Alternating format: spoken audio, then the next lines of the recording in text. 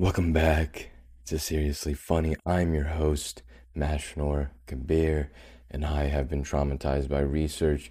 When this episode comes out, I will have completed my first three exams of this first semester from chemistry, science, technology, and society, as well as linear algebra.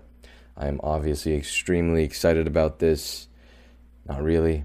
Along with that, instead of studying for my three exams, I've opted to spend the past day and a half studying sleep for a future podcast episode.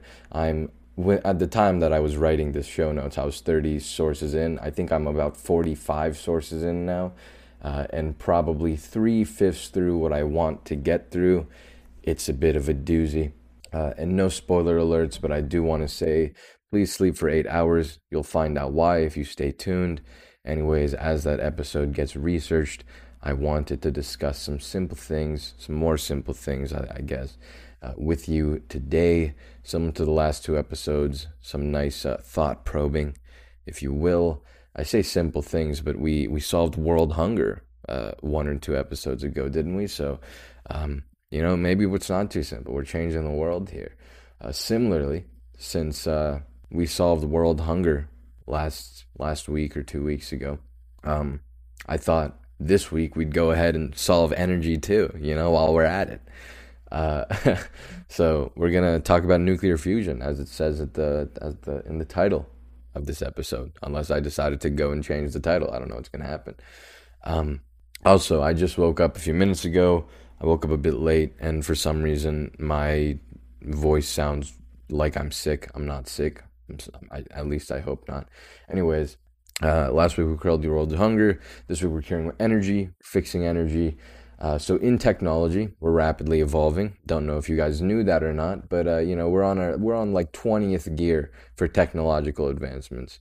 Our biggest limiting factor for like technology right now, if you look at computer chips, if you look at the biomedical field of engineering, if you look at other fields of engineering, electric cars, electric planes, these fun things, and nanobots that are going to be going into your body at some point one day, hopefully, solving all of our global warming problems with a bunch of nanobots that we can just shoot into the atmosphere and have them deal with it.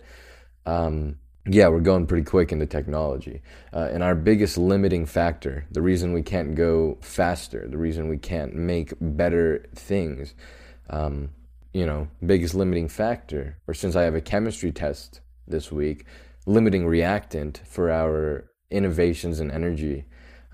Energy is our limiting factor. We just don't have the ability to compress energy enough. We don't have the ability to make it dense enough. We don't have the ability to make it small enough while holding enough charge. Energy is a problem. So there's like batteries, fossil fuels, and that type of energy, ATP, mitochondria is doing good work. But yeah, energy that is powerful and preferably won't obliterate our atmosphere or planet. That's really tough to come by these days. And although we're doing really well with our 5 nanometer transistors, making sure that we can power that. I spoke on it a few episodes ago, way more than a few episodes ago at this point. But when I talked about linear algebra, I did not talk about linear algebra. When I talked about solid state batteries and lithium ion batteries, linear, Jesus. I don't like lithium ion batteries, but that's what we use right now, and they suck. Energy, batteries. This is the reason you don't see electric planes. Energy is the reason you get mad at your phone for dying too quickly. Energy is the reason that we aren't taking over the galaxy right now, looking for aliens so that after we meet them, we can fight them and see who's stronger, because humanity likes to say, my PP is bigger than yours. That right there is a summation of all of human history. Moral of the story, we need to figure out energy. It's one of humanity's biggest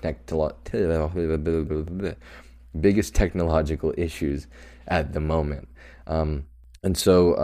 There's nuclear fission, which is, we use that, you guys have heard of nuclear reactors. They're pretty big. And some people think nuclear reactors are putting a lot of pollution in the atmosphere. Not exactly into the atmosphere. All of the smoke that comes out of the big old tube thing that you see in nuclear reactors, it's actually like water vapor, if I'm not wrong. Does the nuclear fission or the nuclear reactors have environmental impacts? Yeah, so the uranium needs to get stored somewhere, and we kind of just like dig them up and put them in the ground, and that doesn't always work out too well. But, anyways, nuclear fission, our boy Albert Einstein, he talked about those. Now we have a bunch of metal cylinders around the world that could end us. Yeah, we love our nuclear fission, gave us our nuclear bombs, but hey, at least we, or more accurately, Albert Einstein, figured it out. What a guy. Cheeky young lad, that one. Anyways, yeah, nuclear fission is the splitting of an atom's nucleus, either spontaneously or through impact. Nuclear bombs use a uranium-235 isotope. This isotope wasn't the most stable, and so making it fracture or split was possible. And there's a chain reaction of it splitting, and then things happen, and well, we all know how that story ended. Hopefully ended at least, because if the story starts getting written again, we're all screwed. Anyways, other than nuclear fission, which is the splitting of an atom, nuclear fusion is putting them together. So nuclear fusion is something that we see in our star, Mr. Sun, as he's formerly known. The sun makes atoms really, really hot, like really hot. I mean, I don't know if you've ever been to the sun before, but it's pretty hot over there. Then those atoms that get really hot, they get really, really fast, because that's how energy works. You heat something up, it starts vibrating quicker, it starts moving a lot quicker. And due to the fairly large mass of a star, or Mr. Sun in this case, he's a pretty big dude. No fat shaming here, but pretty big dude. The pressure and the heat force the original single electron hydrogen atoms into helium atoms, and then those helium atoms become beryllium atoms. The force and the pressure and the heat, it causes them to fuse together and like force themselves together, which is really, really hard to do. Again, a sun needs to do it because a sun is extremely big, a sun is extremely hot. A star needs to do it. A sun is extremely big, a star is extremely hot, and a star has, because of how big it is, an extraordinary amount of pressure going on in there. So if you go to the middle of the earth, you're going to become probably like the size of a marble. You'd get squeezed pretty quickly. Now, if you went to the middle of the sun, you would probably just like disintegrate. I mean, it'd be bad. Anyways, so that's what happens. The helium becomes beryllium, and that this process goes on in the sun as it goes until the element that gets fused becomes iron, or Fe, on the periodic table, in which the sun makes a nuclear bomb look like a pebble being dropped, not thrown, but dropped into a puddle. When stars hit the iron stage of nuclear fusion, they explode quite large. What's our biggest nuclear bomb that we've blown up on Earth? Like the SARS or something? Oh, hey, COVID is SARS. Look at that. Coincidence? Question mark. Anyways, I think I don't remember what the scale was for explosions, but it was pretty big. The sun, when it explodes, inhales the entire solar system, and other stars, when they explode, create black holes or supernovas. So, nuclear bombs have nothing on what happens when nuclear fusion gets a little bit too problematic. But anyways, when the sun is forcing these atoms together, the heat and the pressure that forces them together, when they get like forced together, an extreme amount of energy is released from it. As you know, the sun releases quite a lot of energy in the form of heat. It comes to the earth, and it makes it so that we don't have to wear blankets 100% of the time. It's a lot of energy coming from that sun. It's also the reason you're alive, because it, fuels plants, and plants is the reason that anything can eat. But a lot of energy is released from it. So over here on Earth, we want to harness that fusion energy. We want to take a star and we want to bottle it up and we want to use it, okay? And so if we can do that, it basically means infinite energy. Hitting the iron probably won't happen here on Earth because that's too hard. But instead of using the sun's rays for energy, through solar panels and such, we want to ultimately use the sun's method of energy, fusion. At least that would be the goal. We would like to do that. There might be some problems with that, which we'll get to in a second. So currently we have about 2 ways, or 2 reactors to do what the sun does right now on Earth, or at least we're experimenting with two methods. And the first one is magnetic confinement reactors. So these reactors use a magnetic field to squeeze a plasma, which is the fourth state of matter. Put simply, it's something in an unfathomably hot state. The fifth state of matter is Bose-Einstein condensate, and that is something that is unfathomably cold. Bose-Einstein condensate is probably going to be a little bit harder to come by than a plasma. You'll find plasma in the universe. Anyway, yeah, not many people know about Bose-Einstein condensate, but a lot of people will sit in their 8th grade science class, push their glasses up and say, actually, there's 4 states of matter. But, I'm going to say to you now, actually, there's 5. Eat it. There might be more. Some people will just classify them as different, whatever. After squeezing that plasma, in our magnetic confinement reactor, we hit it with some electric current, and inside of a yummy donut-shaped chamber, the reactions take place. There is a reactor in France that uses this method called the International Thermonuclear Experimental Reactor, or ITER, and it uses superconducting electromagnets that are cooled by liquid helium, which is colder than our fun guy liquid nitrogen. This liquid helium is negative 269 degrees Celsius, and absolute zero is at negative 273 degrees Celsius. That's only about, 4? Yeah, that's a 4-degree difference. So it's almost absolute zero. And then the plasma that the electromagnets heat up, that's about 150 million degrees Celsius. Yeah, that's a big number. Recall when I said plasma is unfathomably hot. Yeah. So think about your shower when you accidentally go a smidge too hot and multiply that discomfort by a factor of about 3.5. That's plasma. Also, that is not scientifically accurate. Anyways, yeah, so those two temperatures create some of the largest temperature gradients in the known universe, like the difference between negative 269 and 150 million. Yeah, it's pretty fun. It's a tad bit of a greater gradient than the feeling of trying to get out of bed in the winter when the heat isn't on. Never fun at all. But yeah, that's our first reactor, or reactor type. We have, there's like other people that have different versions of that type of reactor. And then the other reactor is the inertial confinement reactor. So here we use pulses from superpowered lasers to shoot the surface of a pellet of fuel, causing it to implode that will briefly make the fuel hot and dense enough to fuse. We use a laser from the National Ignition Facility in the United States to run some of these experiments. It's pretty cool. But yeah, so currently getting into the problems of nuclear fusion. First of all, these are experiments. I don't know like how much they've succeeded in actually like fusing things and creating that energy.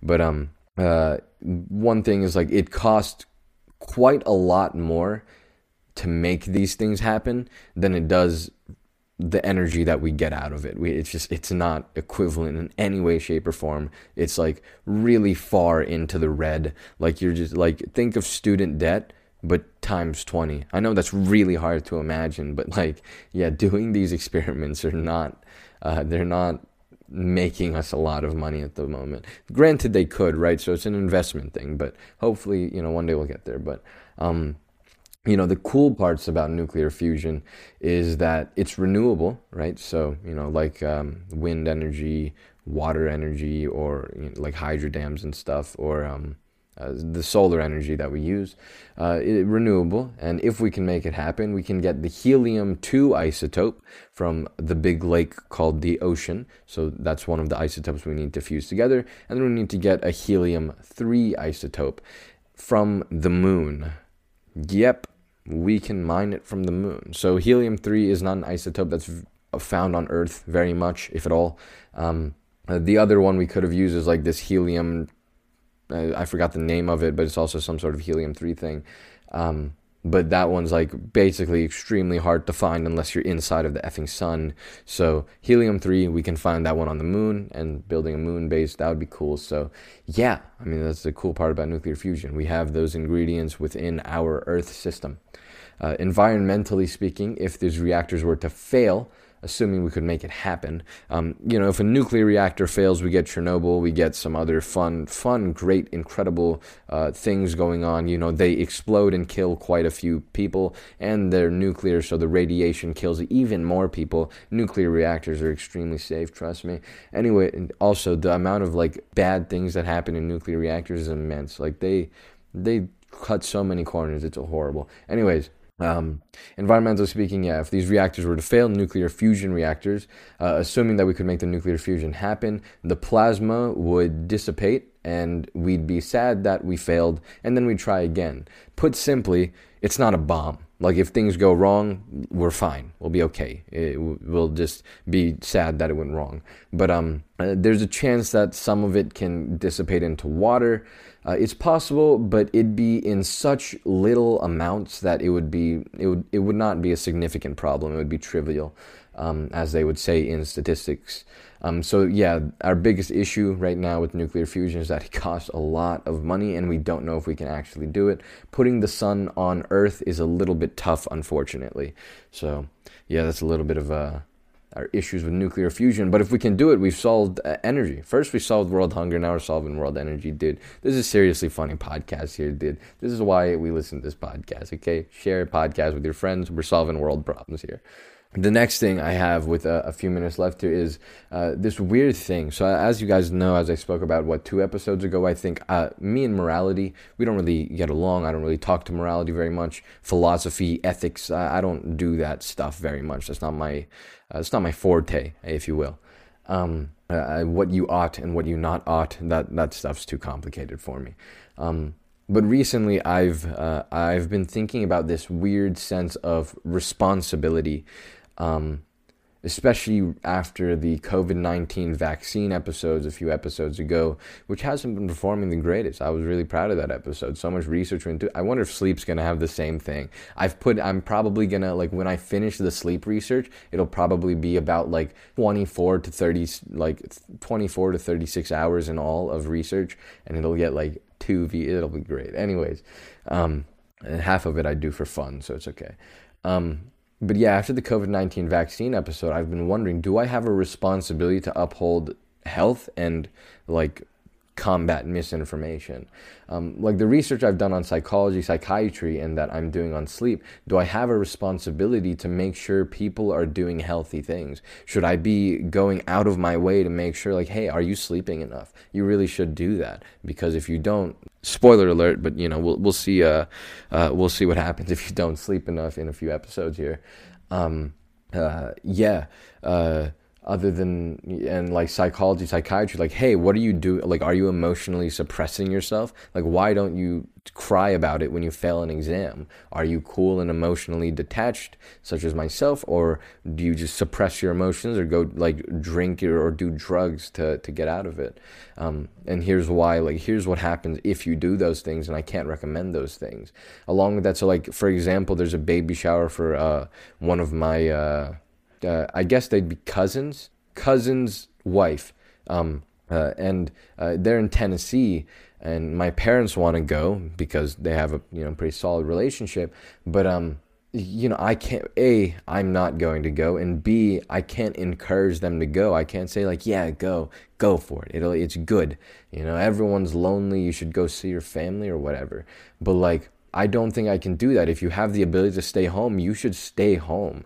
After I've done the research on the COVID thing, I feel some part of me has to be hey, if you don't have to go outside, don't go outside. These numbers are a problem, and you can't just go have fun. I know you want to feel better, but FaceTime and technology is really cool. Try your best to hang on so that we can get a handle over this.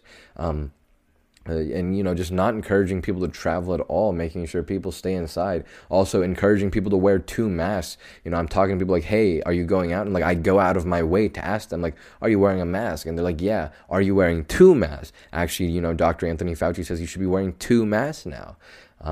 You should do that. It would help you and everyone else out as well. Go for and do that. But, and again, telling people to make sure they sleep, like, and urging people to get like professional help mentally, right? So like at one point in my life I could be like, oh, I've read a bunch of books on psychology, psychiatry, I've done a bunch of research on them, I've read so many papers, and so like this is what a bunch of papers say, like, here, you can take this and do with it what you want to. But nowadays I feel like maybe it's just getting older and maturity, I don't know if know, but like, do I have a responsibility with my information and knowledge, and the fact that I'm not, professional or licensed or an expert in any of these things? I'm simply proficient in these things. To uphold people and to encourage people to go seek out the professional help and make sure they get assistance in these things. Do I have a responsibility to combat misinformation as well? Like, if someone in my science technology society class says that says something wrong, do I have the responsibility to correct them, or is it something I, quote, should do, or something I could do? Like, is it something I should or something I could? Something inside of me says that I should. Again, I don't think about morality ever, but as someone who's educated, do I have this responsibility? There maybe it's just like a part of my ego that just wants to, push my glasses up and say, look at how much I know, watch me correct you, haha, idiot. But like, I don't think that's the case. Maybe it is, but does that change the fact of whether or not I should or shouldn't? No idea. Some questions come into my mind that I, as a robot, just cannot answer. So it's a really perplexing situation. I think it helps people in general overall if we're going to go through a utilitarian method of figuring this out, in which it helps people for me to help people. But yeah, I guess, the overall question is, should I inform people or should I convince people? Like, to one extent, I could just be like, oh yeah, here's information, here's research, and here's the objective truth, to the extent of our knowledge at the moment. Or should I like go out of my way to say like, hey, these bad things are really going to happen if you don't do this. Please actually legitimately do this. Wear 2 masks. I'm not saying it because research says, oh, it'd be good. I'm saying it because you should do it. Like, as a human being, it's your responsibility to make sure more of us don't effing die. Well, maybe not your responsibility, but it's something you could do that would be cool. And I would appreciate it, and I think a lot of other people would appreciate it if you did these things, and your own health might appreciate it if you did these things.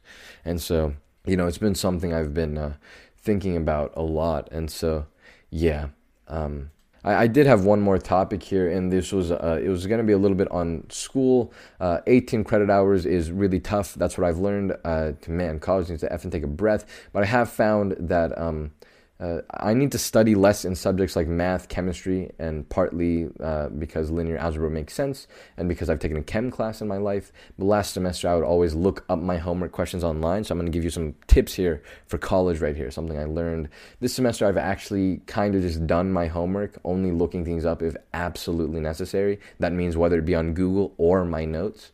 I realized that I can use homework as my active recall, and not just use my time and just not use my time studying, so I can just do the homework rather than have to study harder, because the homework is just part of the studying. So I really recommend that for classes where remembering stuff matters, or arithmetic classes especially. Don't look at your notes or the internet, parentheses, except for calculators maybe, because I'm too lazy to get my calculator out. I usually just use the Google search and parentheses. I don't know why I said parentheses when I'm like reading my show notes, my bad. But yeah, so and then do your homework without the notes or without the Google. Again, if you absolutely don't know it, then you obviously have to look. But it's probably better to figure out that you don't know how to do the subject during the homework than cheating on the homework, thinking you understand how the homework answers got to the answer, how the Chegg masters got there. Be like, oh yeah, I get that. That makes sense. And then when you get to the test, you realize you don't know anything. Yeah, I've been there. It's not pretty. But yeah, so a tip for college: don't cheat on your homework. Just do your homework. It'll probably save you more time than you think it will cost you. So just, if you do your homework, it's part of your studying. You can cut down on the studying time for exams, because you'll generally know things. As well as that, maybe just go do homeworks again rather than for arithmetic classes especially, so chemistry, physics, math, electrical computer engineering, one of my classes.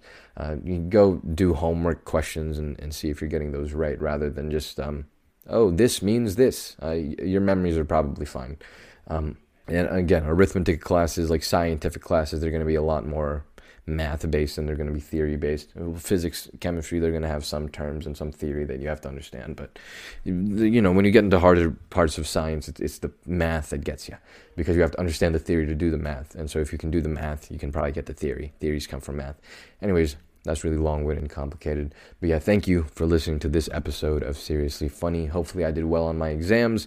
And if I didn't, maybe I'll make another episode on detachment just to make me feel better about myself. That's a joke. I'll do the best that I can. I hope that you do the best that you can. I will see you next week, probably with another inane episode, because sleep has a little bit more to go. So I'm going to probably, I have exams this week, so I'm going to be putting effort into exams, so I won't have time to study that much. And then when I get to the weekend, I have to write another different show note already, so that, because researching sleep is going to take another 2 days, probably. It'll take quite a few hours.